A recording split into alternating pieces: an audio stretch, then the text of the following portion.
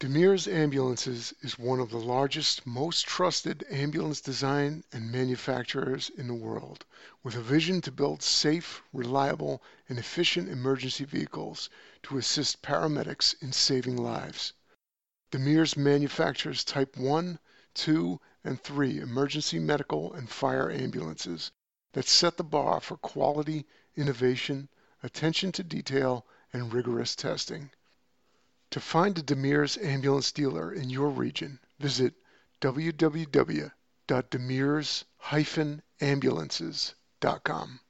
Your partner on the road, every day, on every call.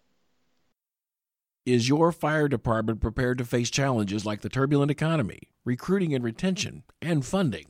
Level up and get the training and strategies you need on the issues that matter most at WAVE 2023, featuring ESO Training Academy on April 11th through the 14th, 2023 in Austin, Texas. ESO, a leading provider of fire, RMS, and EPCR software, brings together national industry leaders, quality training, and experienced fire and EMS professionals for a unique conference experience that will inspire you to drive change within your organization and prepare for 2023's challenges. For a limited time, our listeners can use the discount code FIRETRUCK to save $100 on a full 4-day conference pass. Don't miss this opportunity to learn from some of the nation's top experts in emergency services. Visit ESOWave.com to register today. That's ESOWAVE.com.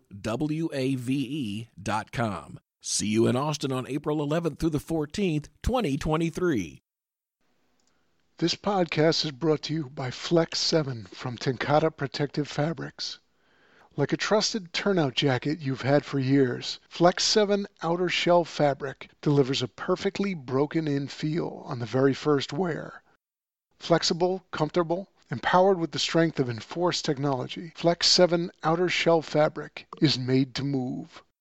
To learn more, visit tenkatafabrics.com/Flex7.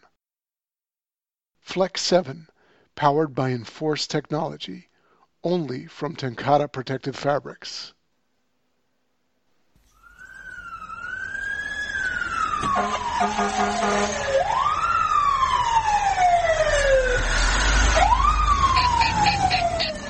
right. This is Sons of the Flag Radio, brought to you by Fire Engineering Blog Talk Radio. Our mission at Sons of the Flag is to revolutionize burn care and the quality of life for veterans, first responders, and families.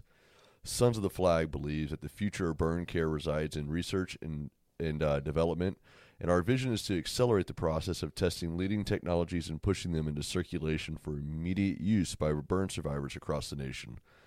We bring together passionate community leaders, pioneering physicians, dedicated first responders, and purposeful civilians to help complete our mission. If you would like to listen to this episode or any other Sons of the Flag episodes, you can look us up on all social media by typing in @Sons of the Flag. Go to the Fire Engineering Blog Talk Radio and look up Sons of the Flag, but also on YouTube, Sons of the Flag, and you can also go to our website at www.sonsoftheflag.org. And as we like to do with every episode, we want to start our show off by honoring our fallen heroes since our last show.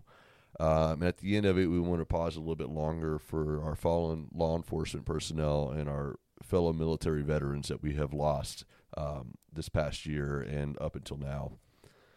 The last year, firefighters that we've lost since January 2023, Larry Peasley, Charles Cate, Kevin Daly, Robert T. Gardner Jr., Brandon Norbury, Trey Evans Demeron, Todd Yandry, Stephen Smith, Paul Clowder, Ethan Killian, Ricky Hill Jr., and Jason Arno. Let us take a moment of silence to honor these fallen heroes.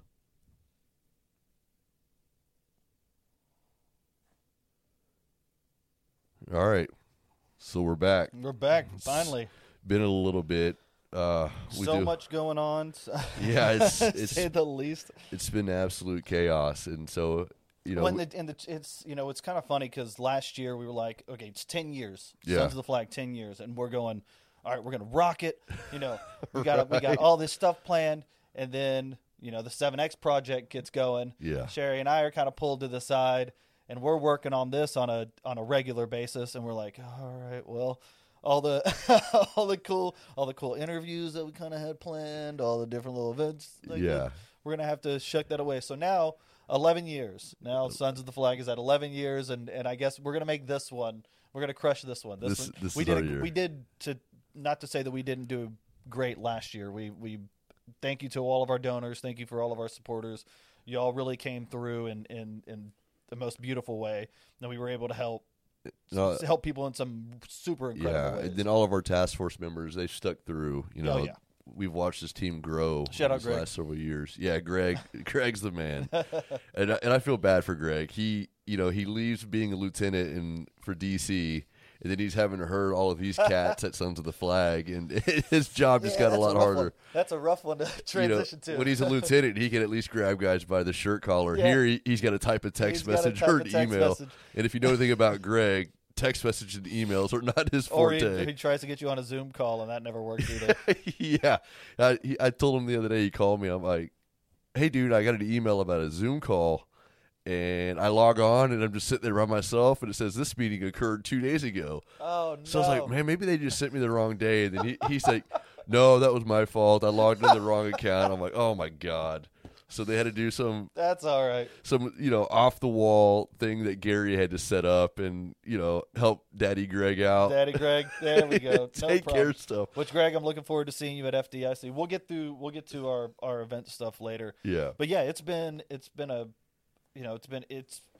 really hectic last year, and kind of building up and still doing our Stars and Stripes, still doing our Country for Country, still doing our third degree shoot, still doing the surgeries, still finding the doctors that we need, still giving money to UT Southwestern's burn program and doing research and all this kind of stuff. So everybody who's pitched in to continue to make Sons of the Flag what Birdman wanted it to be since the very beginning. From the bottom of all of our hearts, thank you. Absolutely. This is going to be a little bit of a different episode. We don't have anybody that we're interviewing. Typically, we find somebody cool to do an interview with, but we got some people coming up later on down the pipe. Bemis and I haven't got together and just kind of hung out and talked for quite some time. It's been a good bit. Probably since December, at least the last episode. And so we figured we would just come in here and chat it up and tell you all about this project that Birdman put together. Do you have the website? Do you have anything pulled up? No, I don't have it yet.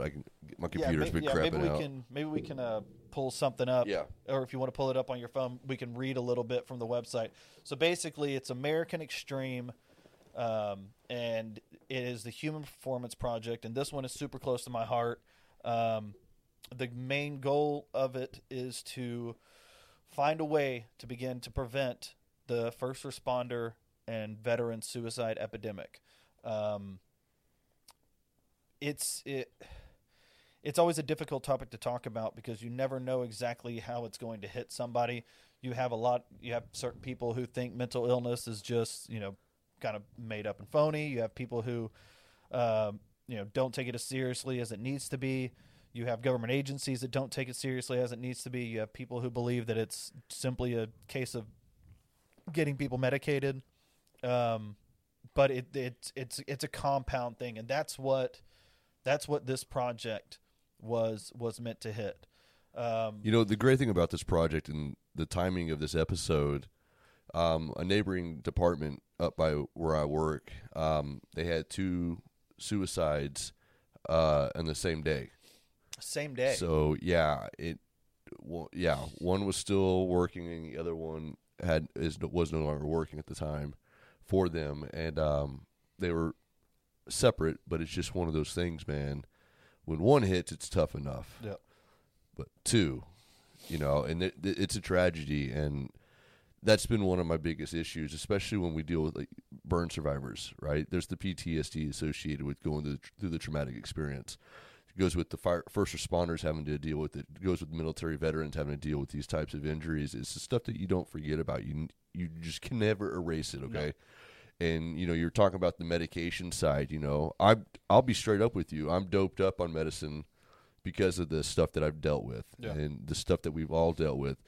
But I love the fact that there's programs and organizations that are out there that are trying to meet us halfway. Yeah. We just watched a video a minute ago, and the biggest sign of success and strength is saying that you need help. Yeah. You know, burn survivors, anybody that's dealt with a traumatic or some sort of violent experience knows firsthand that you've got to reach out. And it sometimes it's just taking that initial step, saying, I'm here, please help me. Which is whenever we talk to my brother-in-law J-Mac, you know, I brought up a bit on my side about what I had been through, and the most difficult step, planning it, was easy. Deciding I was going to do it was easy.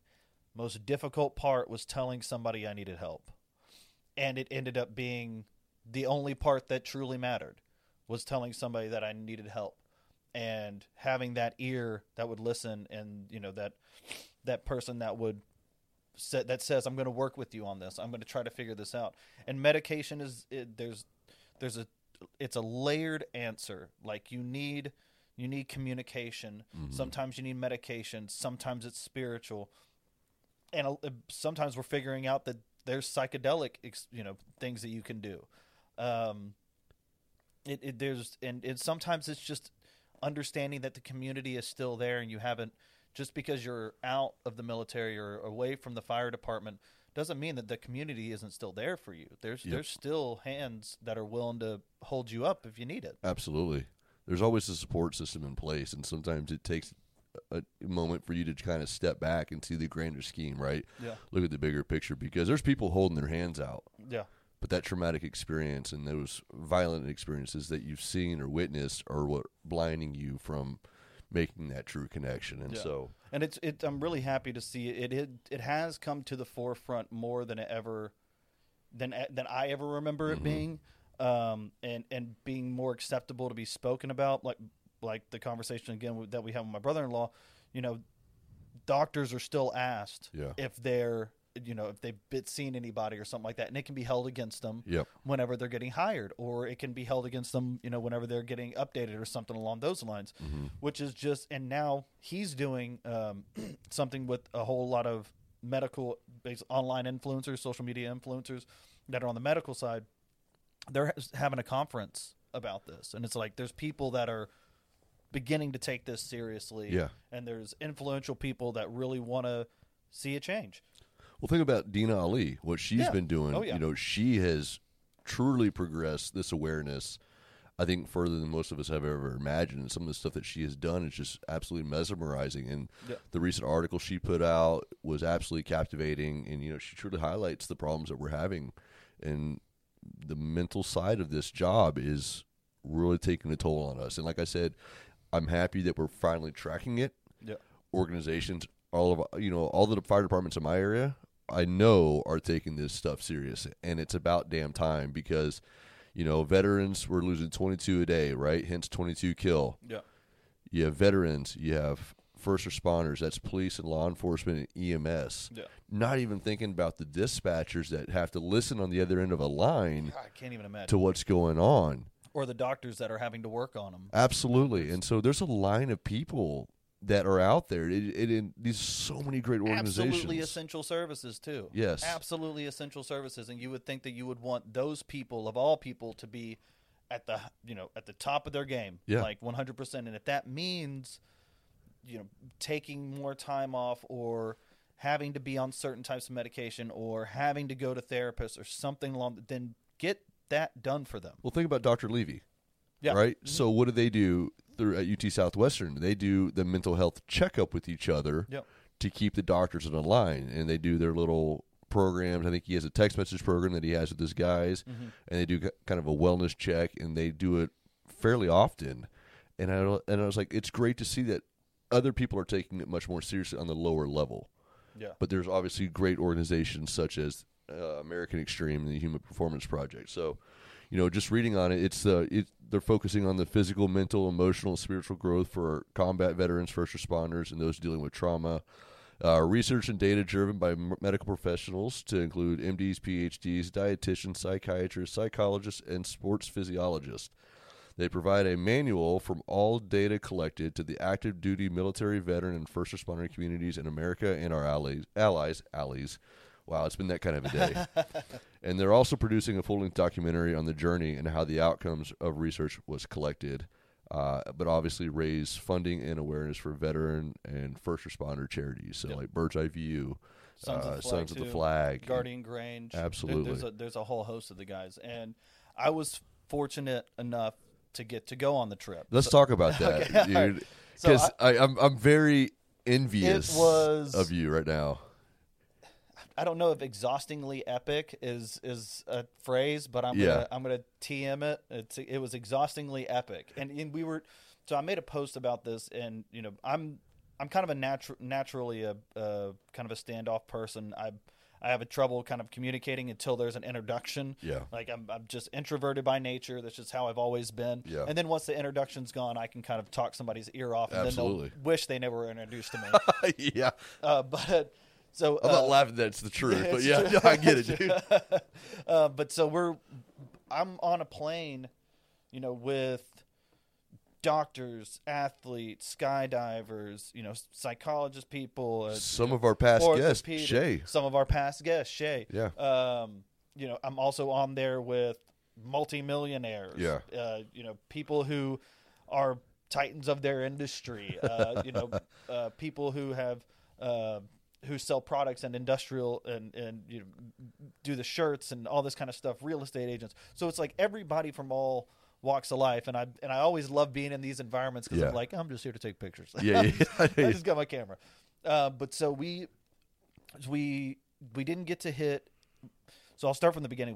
We flew into South Africa, and the goal was to hit a skydive, a marathon, and a plunge on every continent. And the reason for this was... And what was the time frame? 7 days. 7 days. 7 days. So that's the important thing, That's because the bags under y'all's eyes grew every picture that I saw. And then I looked at Bird and his Australia plunge, Oh my God, and I don't know if he was asleep or awake. It's like Hell Week all over again. I'm pretty positive he hadn't slept still. I think it was 4 days of no sleep is what he said. About 4 days of no sleep, and if anybody can do it, Birdman Yeah. can. Golly. But so, the reason behind it was they wanted to push these athletes' bodies to the extreme. You can't fully mimic the stress level of going into a fire or going on a call or being in combat, unless you actually have people do that. Correct. But then studying them afterwards is pretty much impossible. Yep. So the goal of this project was simulate that stress level. You're running 20 miles a day. You're going to skydive or base jump somewhere, so you have to be focused. Didn't the one girl run a mile every day in a bomb suit? So we had Katie, I can't remember her last name, but Katie, an awesome young lady who ran a mile in a bomb suit on every continent. The one continent we didn't get to hit was Antarctica. Hopefully we get back there in November. But so we were in South Africa, and that's where they started. And the guys started their marathons, and then we went to Australia, and they continue their marathons. Katie's still doing the mile in a bomb suit, which is just wild to watch. Completely head to toe decked out. Yeah. Just absolutely insane. Skydiving still, getting to do the plunge. We posted Birdman doing the Perth plunge in the freezing cold water. And then, where did we go after that? It was Australia, and then I think Egypt. I say you went to Cairo because we went to Egypt after. Yeah, we went to Egypt after Australia. Egypt and London, right? I'm missing a place. No. I'm sorry. We went to Dubai. That's right. After Yes. Australia, and Dubai was. So Murphy's Law. Anything that can go wrong will go wrong. Even though there were these parts of extreme epicness and you're shooting guns with people in Colombia, you're skydiving here, you're running here, and all this kind of stuff. There are periods of just like mind-numbing boredom when you're sitting at an airport waiting to get on your flight.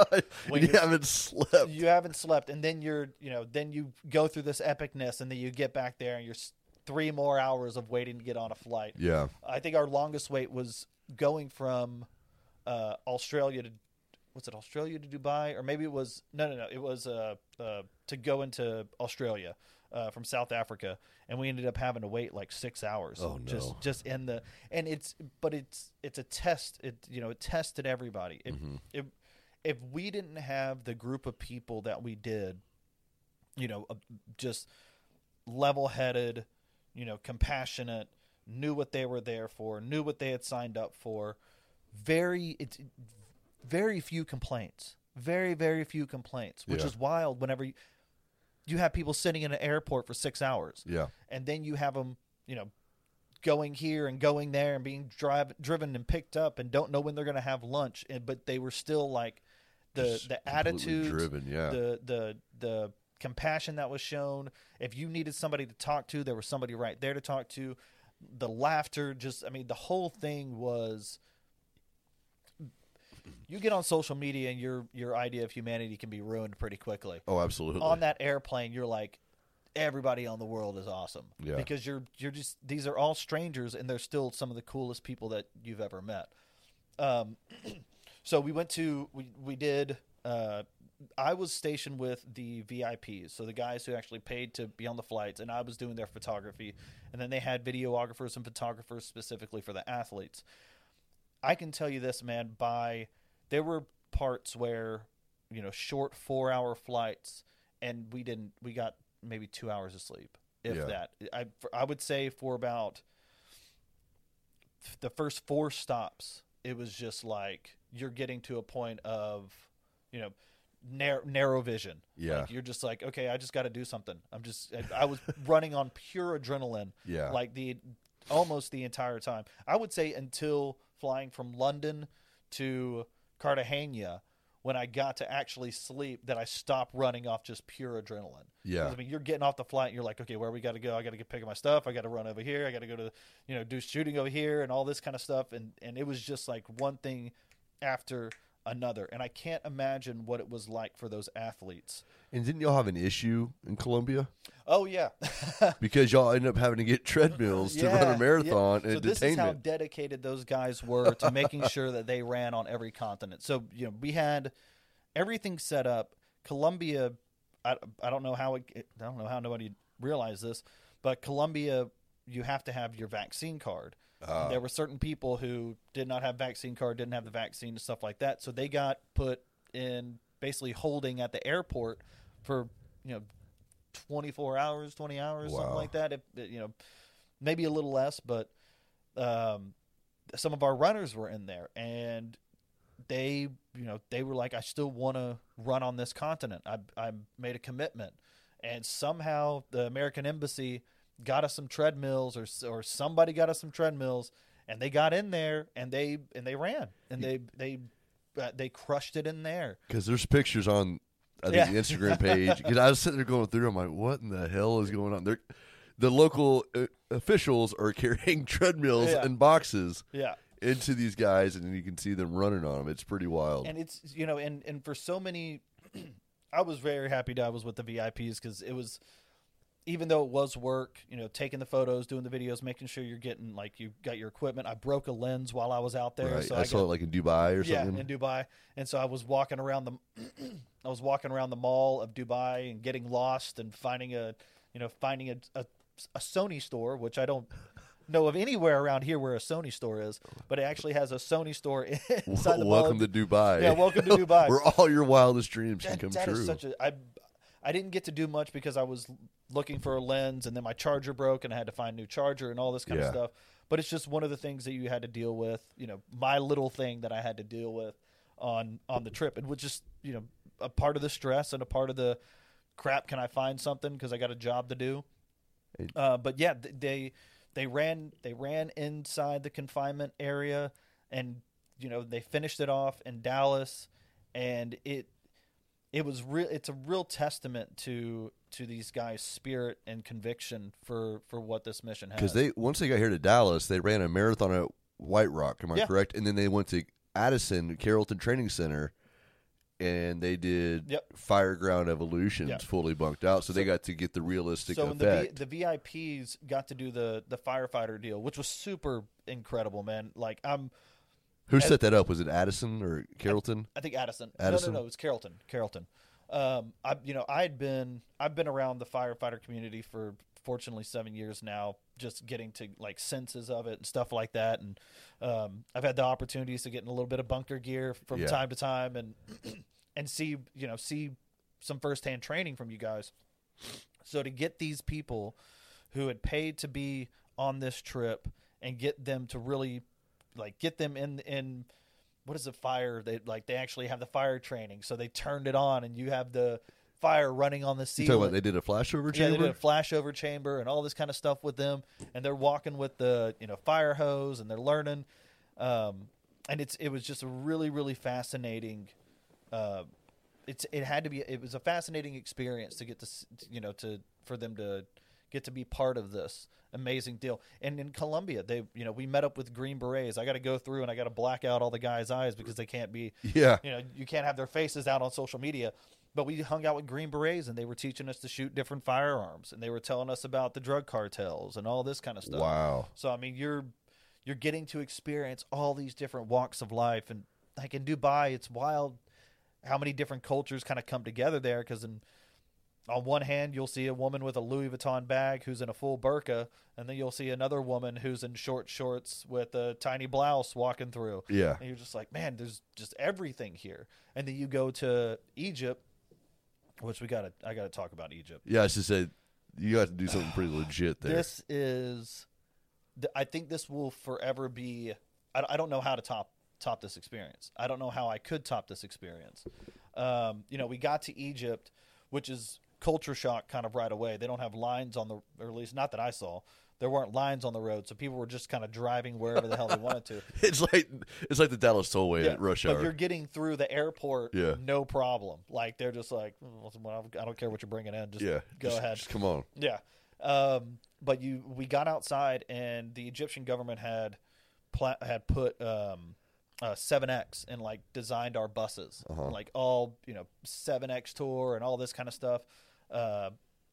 Which is absolutely incredible logo on there, so people know Americans are coming through. And so we go out to the pyramids, and somebody mentioned the day before, they were like, "Are you skydiving in Egypt?" I was like, I don't think so. It's like, no, I heard everybody's skydiving. I was like, man, I really want to. Yeah. And so I started asking pretty much everybody. I was like, we skydiving? Are we going to skydive? Yeah. Like, do I get to skydive? And we get out there, we go to the pyramids, we see the Sphinx, and it's just as beautiful as more beautiful than I could have imagined. But then Skydive Egypt, which I guess they might do this once or twice a year, they loaded us up. I think there were 3 different groups, loaded up and got to skydive out of a helicopter 9,000 feet up in the air over the pyramids. That's wild. When I'm telling you, like, I could not stop saying, I had to tell my mom, when you watch the video, excuse the language, because I couldn't stop saying, I'm over the fucking pyramids. I'm over the fucking pyramids. Like, guys pointing out, he's like, what are those? And I'm like, those are the fucking pyramids. I'm just like, the history side of me is going nuts. The, second time jumping out of, skydiving is going nuts. I've never been in a helicopter before. And I feel like I get so close to the pyramids that I can walk on them. Yeah. And you're just going, this That's insane. like, I got down out of the sky, and I'm speechless with how incredible this experience is. But and then whenever we got back to the airport, it was a nice 3-hour wait again. Yeah. It's just how just massive, epic adrenaline dump, and then, then you got to kind of deal with that dump and sit down for a while. But all of that to say, this was, there were times where you're like, oh, this is going to last forever. And then you get back to Dallas and you're like, oh, wow, it has only been, 8 days and it's done. Yeah. I'm talking to my wife and she's like, I miss you and I want to see you. And I'm like, yeah, it's going to be this many days. And when you're flying around the world, it seems like such a longer time. And then you get back and it's like, oh, I want to go back. Yeah. I want to go back again. But it was London was absolutely beautiful. I told you before, I felt like I was home. Yeah. Because everybody was just as pale as me. I've never seen so many redheads in my life. It was muggy. It was cold. It was just like, this is where I belong. I'm back at the motherland, but we got to go to Westminster Abbey, and the heads of it, the dean, the head of security, people who are going, the dean's going to be planning the coronation for the king. Yeah. The security guy is going to be planning all the security for the coronation of the king. So these are like high-level guys. We got to walk around with them and just talk about Westminster Abbey and just learn and get behind-the-scenes stuff. And it was, for me, that was my jumping out of a helicopter over the pyramids was absolutely epic, and it's nothing that it can never be touched. But this was like my personal, like I was a kid in a candy store of history. Just like, I want to know everything because I want to have so many questions. Yeah. But the openness that so many of these places had, and just inviting us and allowing us to come in and do this. I mean, it's so beautiful that this sort of mission. And it's beautiful and it's sad in a way that a mission about this would kind of force everybody to open their arms a bit, because it's like everybody's affected by it. So let me ask you, what did you learn about yourself while being on this trip? Obviously, you're with these elite athletes, right? Elite performers. What did you learn by being on this trip about yourself? I don't know if it's nothing that I ever didn't know already. Openness. I've always been, I've always been awkward in crowds. Like I remember whenever I was, in college and I'd go to a club with, I'm with like 6 girls that I worked with. So I'm like the only guy with 6 girls. But even then I'm like in a crowd and I'm just like, I can't talk to anybody. I just feel anxious and nervous, and I never really had that sort of confidence. And then you're around these people and it screamed at me like, sometimes you just got to open up. Like I was standoffish probably for the first couple of days, and then it took, really interacting with some people and being like, oh, these are all incredible people. Why don't I open up more often? Why don't I feel this way more often? But also this dealing with my past, whether it's drug addiction, suicide attempts, and, all these levels of just self-harm and stuff like that, to be in a group of people, and Dukes, who's a skydiver, absolutely incredible man. But me and him had similar, drug abuse and suicide and stuff like that. And he came out and did a marathon, and, what he's overcome is absolutely insane.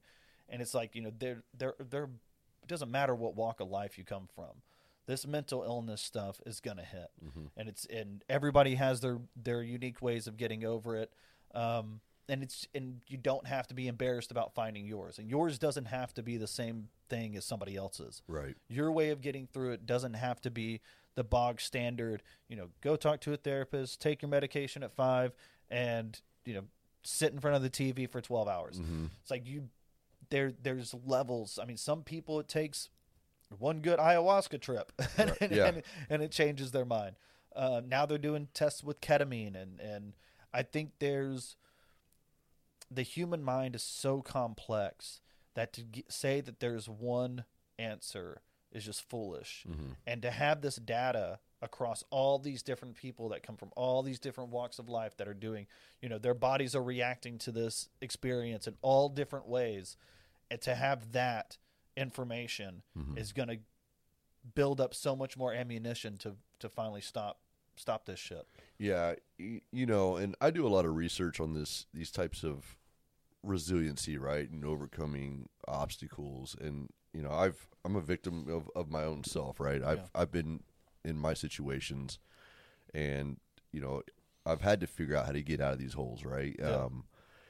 And there's a book that I've read, and it's a great book, Developing Firefighter Resiliency. You can buy it on Fire Engineering. And Rick George is one of the three authors that's on the book. Love Rick. And Rick believes in stress inoculation, right? Creating stressors during training, training to, overcome, basically aligned with what the SEALs do, right? You train to the highest level of stress. That way you default back to the basic skills that you've learned, all that good stuff. And, and understanding the concept of resiliency, they define resiliency beautifully in here. And I'll read it real quick to you. So they define resiliency as the ability to persist in the face of challenges and to bounce back from adversity. That's resiliency by definition. Yeah. And I think that's exactly true. Yeah. Being able to bounce back. I was reading a couple studies the other day that they're now looking at using stress inoculation type training, right? These types of incidents this type of event that you guys just did, they're looking towards it to treat PTSD. Yeah. They're using these types of stressful environments and seeing what the body can do and seeing how the body's going to react. And I think that's going to be hugely beneficial to the fire service, and not just the fire service, but also veterans, right? Yeah. So veterans, first responders, and, even civilians itself. Yeah. Y'all have started collecting the data to help fix an epidemic. Yeah. And I think it's amazing what you guys have done. And, people like Dina Ali and Rick George that have really done, and Dan DeGrice, that have really done monumental things for the mental health in the fire service. Yeah. I'm hoping that this can all start bridging that gap, and we can reduce those numbers eventually. And the more you and I have talked about it, like every time I go, why is this still a stigmatized topic? Like, why we've lost so many people needlessly. We could have helped so many people, and yet there's still this. Maybe it's a bravado thing. Maybe it's because in these fields, like with civilians, it's a little bit easier to talk about this kind of stuff. Except if depending on job and work and stuff like that. But as a civilian, it's a bit easier to speak with people. Hell, go on social media and people are talking about it all the time. Yeah. But whenever you're on, whenever you're in these areas of, high stress and saving lives and service, it's like, well, if I tell somebody, then You're weak. I can't service anymore. It's like, then I'm not doing what I was called to do because I'm focused on myself, and then it becomes like a selfish thing. And why I don't know how you get past that. But I know, like you said, with the resilience deal and putting people through those stressors and allowing them to bounce back and having this data, I truly believe at the bottom of my heart that it's going to help. It could potentially help millions of people. And I think it's the biggest issue is our own selves. We got the machismo personas about ourselves, right? Yeah. I'm indefensible. I'm not weak. You're not going to break me down. I was just as guilty of that as I was indestructible. Yeah. No one was going to touch me until my wife said, "Yeah, I will. You need help." Yeah. And I'm like, "Oh, bullshit." Yeah. Well, guess what? 2 counseling sessions. I'm seeing 2 different counselors now, and I have a third on the side that it kind of helps me from time to time. Yeah. I've got problems. Yeah. Guess what? I'm not afraid. There you go. I'm not afraid to sit there and say it. The data's out there. Yeah. Why would anybody want to become a statistic? That's what you have to ask yourself. There's so many resources there. Yeah. And the problem that we're having, though, is that I think that people within the fire service, and I can't speak for the veteran side, but we're missing the signs. Yeah. We're missing the signs of despair, those who are seeking help. Yeah. But is it because that they're holding it in and they're unwilling? I don't know. And that seems like the $1 million question. Is it? I don't know how easy it is to tell if somebody's teetering towards that. Absolutely. You know what I mean? Because often, I know one of the ways that I combated it. I was pretty outward about it as a kid, but one of the ways I combated it as an adult was really just to find anything to laugh at. Yeah. And just try to be try to be funny, try to make a joke, try to something along those lines. And then whenever I got back home, it was shut right back down. Yeah. And I don't know. I'm really fascinated to see where this data kind of leads us, and what are the things that we can do for people to get back to a state of normalcy, and what is a state of normalcy? Yeah. How do you define normal? Yeah. Well, how do you define, or how do you figure out what state of mental awareness is a normal kind of plane? Uh-huh. You're all the way up here. Where do we need to get you back down to where you're still effective? You can still, do your job, leadership, all this kind of stuff, but your mental health is taken care of. Right. Where are those lines drawn? I definitely don't know, but I'm hoping that with all this new attention, somewhere along the line, some answers get drawn, and maybe it is just a decompression deal. Mm-hmm. Maybe it's you're not. After one call, you're not all the way up here. Mm-hmm. You're just it's a steady climb. Yeah. Call after call after call after call, and maybe there's, pushing it to 48. What is it? 48. 4896s. 4896s or something. Just Well, I don't know how you deal with it. Even then, so that's obviously the $1 million question around the fire service. Is it 4896s? Is it 2472s? Is it 2448? Yeah. I don't know. And the problem that you get with data, and I'll probably get crucified for this, but I really don't give a rat's ass, is that you're going to get those that are so passionate about something because it's for selfish gain. Yeah. And I'm not talking about mental health or anything like that. It's because they have a part-time business or they live 2 hours away from their station. Yeah. And there's some agencies that's just the only way that those guys can do it. And I'm not knocking it by any stretch. But I've had the conversations, and I don't know the answer. Yeah.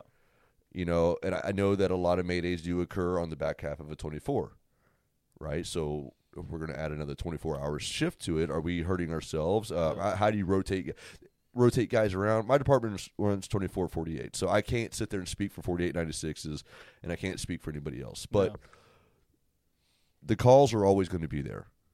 The calls, I think the one thing that's not going away is the call volume. Yeah. So how do we address it? Is it maybe moving shift start times back later, to allow the guys in the morning to get that start to where they maybe change shift at 10 or noon. There's a department over in our area that's about to do a 4896. I think they're changing their start time to 10. Mm-hmm. I think the city of Austin does a noon start time.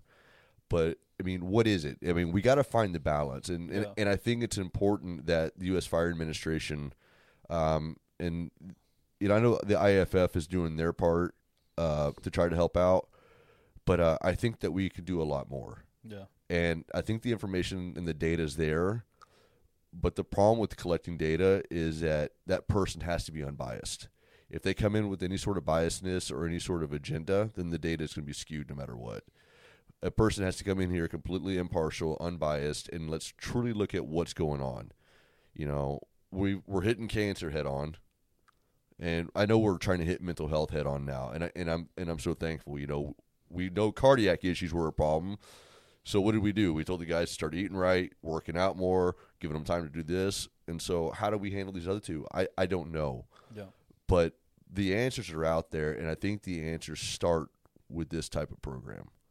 And this type of data that you guys are collecting, you guys are collecting. You're just as much a part of it as far as I'm concerned. Well, it's a community, right? Yeah. It's a community, so this is going to benefit all of our communities. Yeah.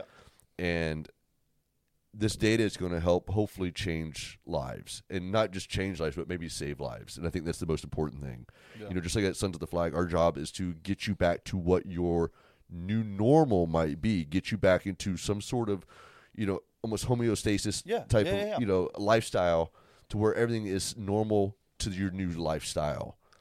That's probably how we're end up in addressing mental health, is that we're going to get you back to this new normal, to this new lifestyle that you're now living.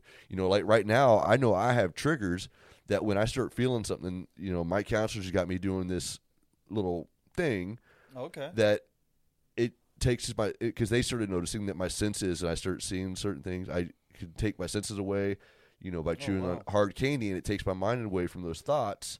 And it's I thought it was bullshit. Yeah, yeah. Bro, let me tell you, I buy a pack of gum a week, and I'm not talking about a pack. I'm talking about those little canister, those gum. 60 canister ones. Yeah. And so it's been game changing. But it's the stupid small things like that have blown my mind. That kind of reminds me of Shay. If you're not following it, go follow 7X Project on Instagram. There's some great content being brought up, and it's only going to get better now that they're digging into the interviews and stuff. And there was a snippet from Shay, and he's like, like we talked, like I can't imagine the marathons and triathlons and all that kind of stuff that guy runs. He blew out his knee on I think the second or third continent, and still ran every marathon. No shit. Yeah. So. And if you don't know Shay's story, he is a burn survivor. Yeah. Burn at 8 years old. Yes, I think 60. No, I forgot what his percentage increased. I do remember that, but I can't remember off the top of my head. And he's gone through our mission Reconstruct Freedom. Yes. But he is a triathlon runner, and he has a book out. It's just all around incredible. But he was like, whenever you're doing these, what he would do is he would count to 100. Mm-hmm. And he said by the time you get to 60, you completely forget why you're counting. And I'm not a physical type person, but I've been doing, I've been trying to challenge myself a bit more. And right now I'm training for a 5K since I've never even ran a mile. So I'm seeing how that's going to work out. So I get to a mile and I'm like, okay, time to count to 100 because I don't know what else to do. But it helps. I mean, and like with the gum, there are little things, and the information is available, but it's so individualistic that we need to. Maybe it's like if you are going through it and you don't have the money to speak to a psychologist or something, maybe it is just finding out what other people are doing and trying those little pieces. Yeah. And seeing just what works for you. Absolutely. Because the alternative is losing you, and none of us want that. And then some of the books that, we were talking about Shay's book. I want to drop these real quick because these books have had an influence upon me, and they're individuals that I highly respect. So obviously Bird's book, which is The Sons of the Flag, and excuse me, it was the foreword is by Bobby Halton. We lost Bobby. Bobby was very near and dear to the Sons of the Flag, and the fact that he loved our mission. He believed in us when no one else did. No one else did. So. Bobby took a huge chance on us, yes, and he's going to be deeply missed. And I can't wait to be at FDIC and see everybody and give some hugs. Yeah, and what Bobby meant to this organization and to Bird and all of us is, it's indescribable. But Bobby was kind enough to write into Bird's book. Right, he did the foreword for Sons of the Flag. James Gearing's book is another one you guys highlighted, One More Light, which is for firefighters and first responders. And if you haven't listened to Behind the Shield, go listen to it. James Gearing was on the 7X tour with us. Absolutely just an all-around incredible person. And then Shay's book is What the Fire Ignited. And I'm telling you, I read it. Yeah. When we did the interview with him, I realized that I'm just a piece of shit. I haven't done nothing with my life. Well, when a book opens up about a guy having to shit down his leg, you're like to finish the Iron Man, right? Yeah, the Iron Man. Maybe I haven't done everything that I could do in my life. Maybe I haven't challenged myself completely. No. Go check out those books, and there's a couple more on there. There's a few on there. Drago. Yeah, Drago's the pledge to America. I would love to interview him. He was a Polish prisoner.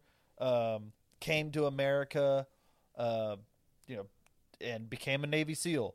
That's a very, very short, way to put it. Yeah, and then one that it's got me highly interested, Confessions of an Idiot. Was it Dukes? Dukes? Is that Dukes? Yeah.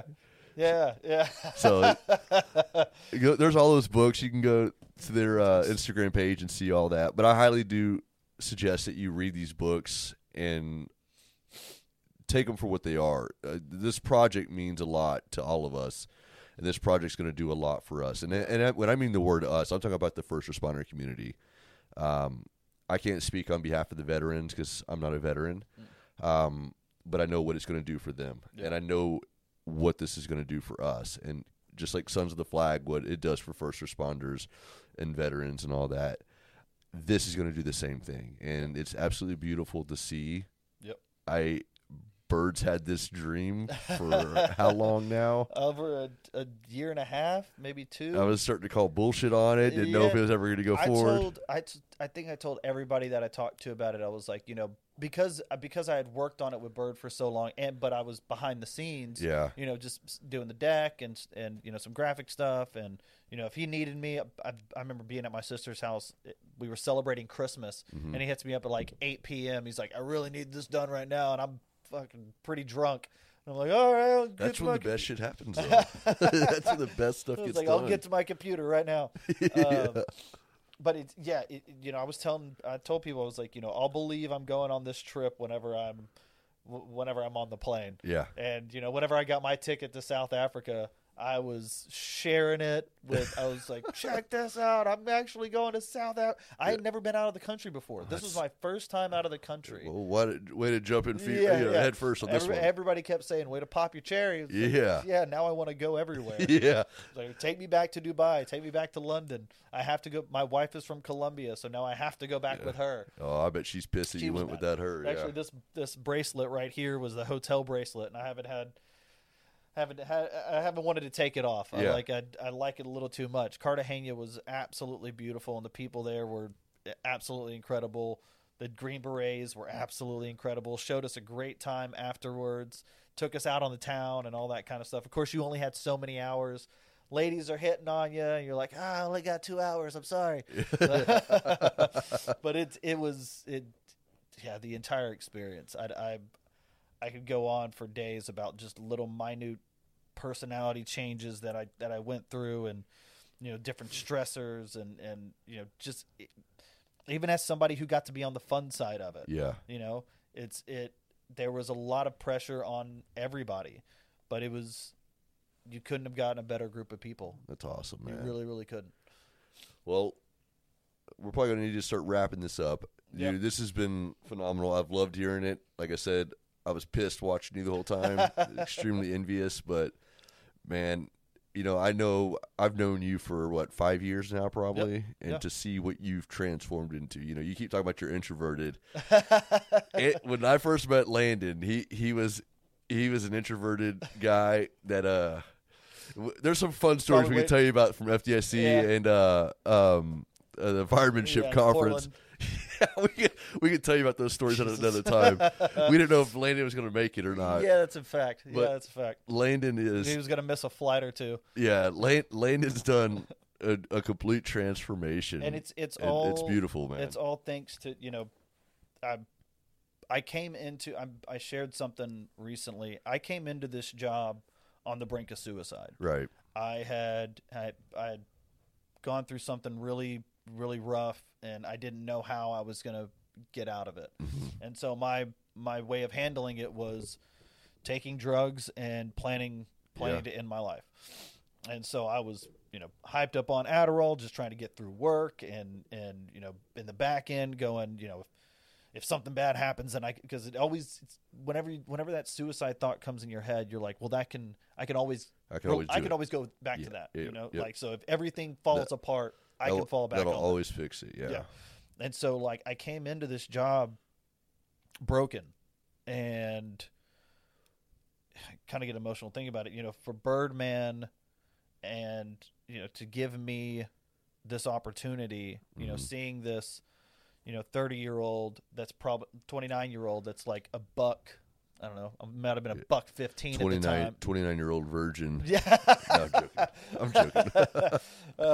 But just skinny and gaunt, and clearly had something wrong with him. For Bird to take me on and say, "Nah, there's something about him that I believe in." He saw something deeper. He saw something deeper, yeah. And I feel like I didn't really start coming out of my shell here until about maybe 2019 or 2018 roughly, and it was, looking back on it, it's like this between you and all the guys on the task force and Birdman and Sherry, and it's like I I don't know where I'm going to go from here, but I Yeah. know I'll forever be grateful for this experience. Absolutely, man.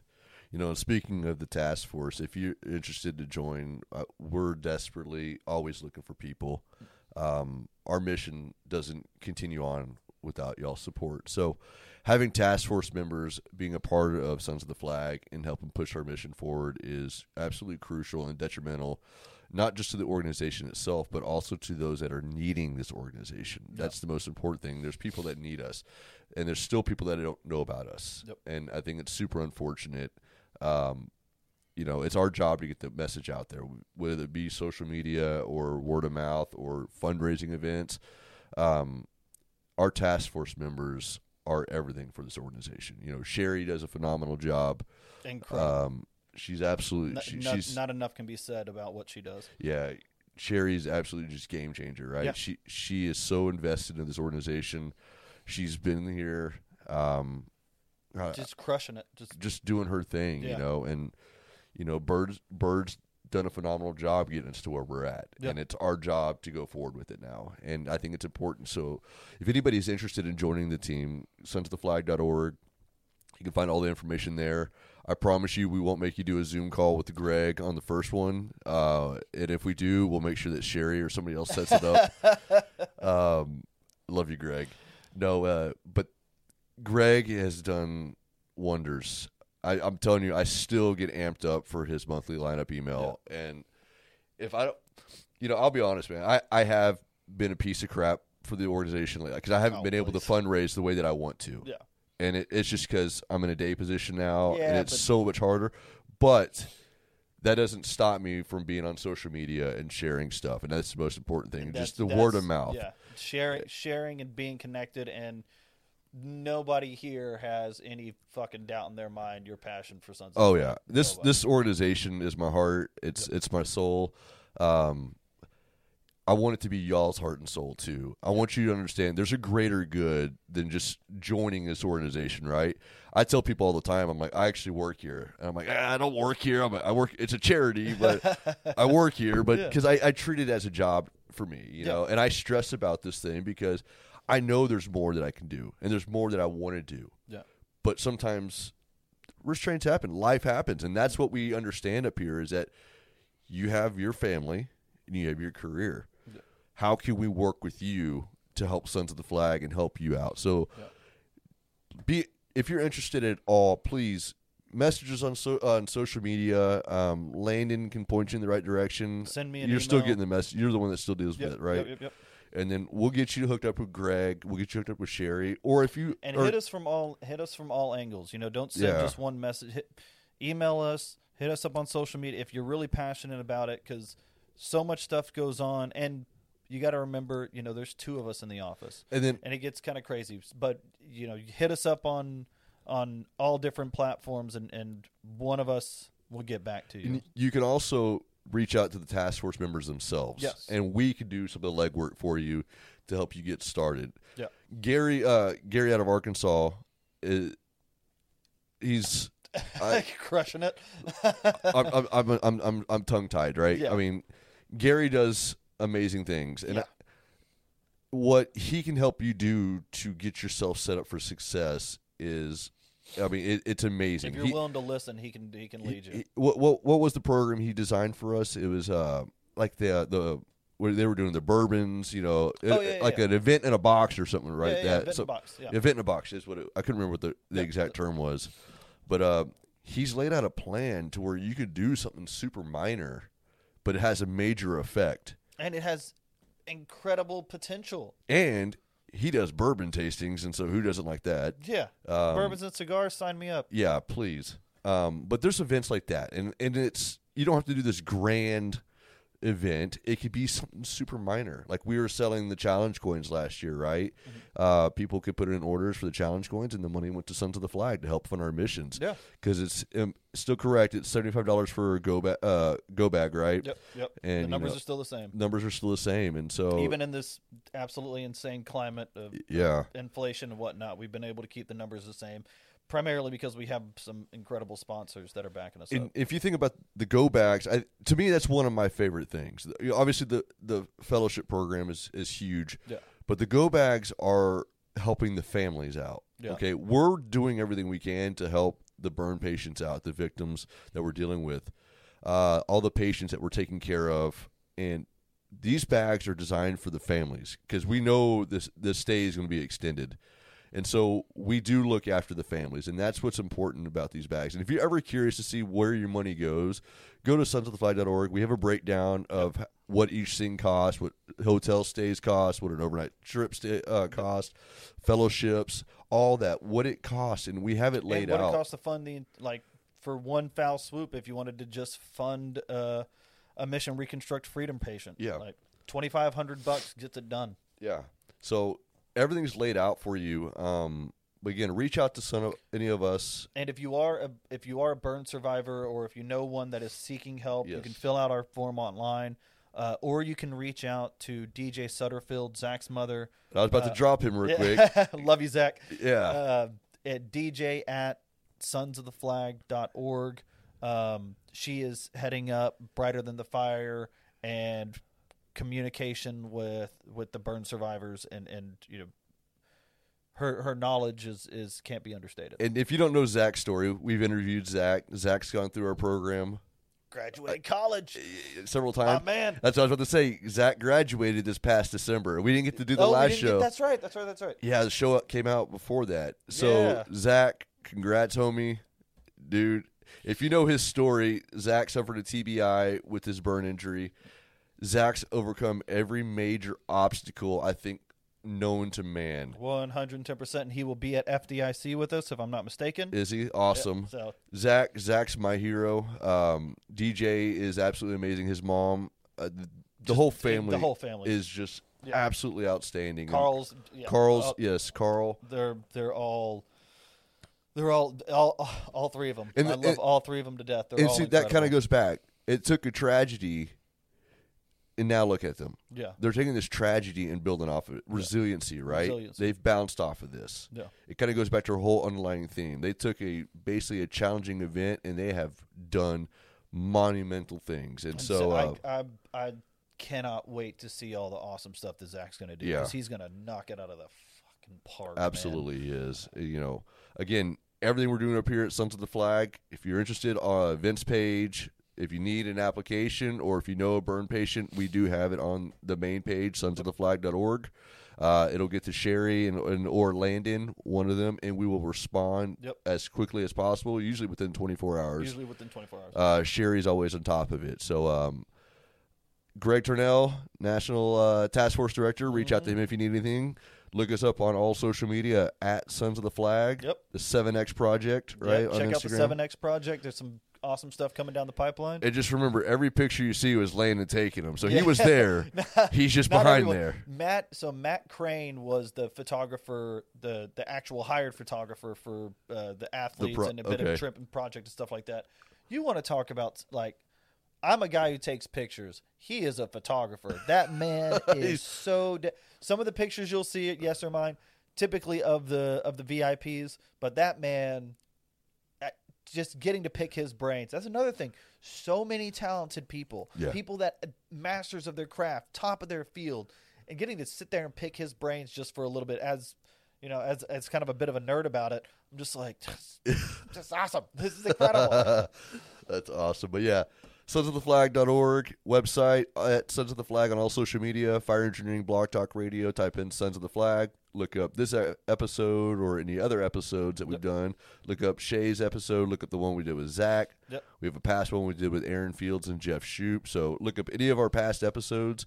Reach out to us if you guys have any questions. Yeah, go to Fire Engineering, search SOTF Radio, and all of them are going to pop up. All right. Thank you guys for listening. And Landon, thank you for sharing your story, brother. Absolutely. I Thank appreciate you listening. And what's the final word? Keep the mission first. There you go.